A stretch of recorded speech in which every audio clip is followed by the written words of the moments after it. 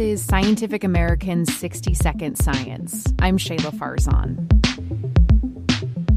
Climate change is affecting animals in a lot of different ways, but scientists have noticed a common trend across a variety of species. They're getting smaller, as in physically smaller in size. But why? And what could this mean? Scientists have observed this phenomenon in very different animal species, from wild sheep to wood rats. But it's especially well documented in North American songbirds.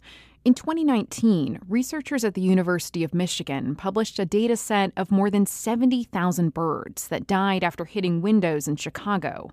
The data showed that the body sizes for dozens of species had actually shrunk over the past 40 years.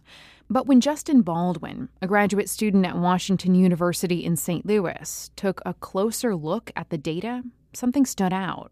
There clearly seemed to be some species that were shrinking a lot and other species that were shrinking much less. The question was, why were some bird species shrinking faster than others?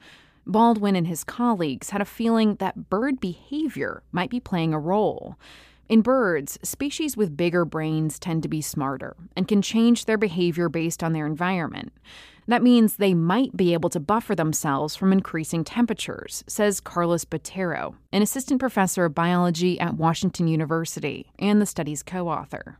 By adjusting their behavior, by changing the places that they look for food, the times of the day in which they do that, the things that they eat, and the ways in which they access those food sources, all those are ways in which they could experience a little bit less of a negative selection from all this variety of changes that we're seeing through climate change. A bigger-brained bird, for example, might adjust its behavior and stay in the shadows when it's hot. So the team decided to reanalyze that massive original data set, but this time factor in brain size. They found birds with larger brains in relation to their body size are shrinking at slower rates than birds with smaller brains. And that was true even after controlling for other factors that could affect how quickly these birds are evolving, like generation time and mutation rate. But Botero says, just because these larger-brained bird species can temporarily buffer themselves from warmer temperatures, it doesn't mean they're completely protected from climate change. It is important to realize that what we see here is not an indication that big-brained birds are fine and that they are not having any problems or that they are just capable to take whatever kind of change is coming from this suite of different environmental phenomena that is happening right now. Still, the team says there's a lot left to learn when it comes to the ways in which behavior could affect how bird species respond to climate change. For one thing, in this study, there was only about a twofold difference in relative brain size between the species with the largest brain, the song sparrow, and the one with the smallest, the Swainson's thrush. That means the responses could be even stronger in birds with larger brains, like crows.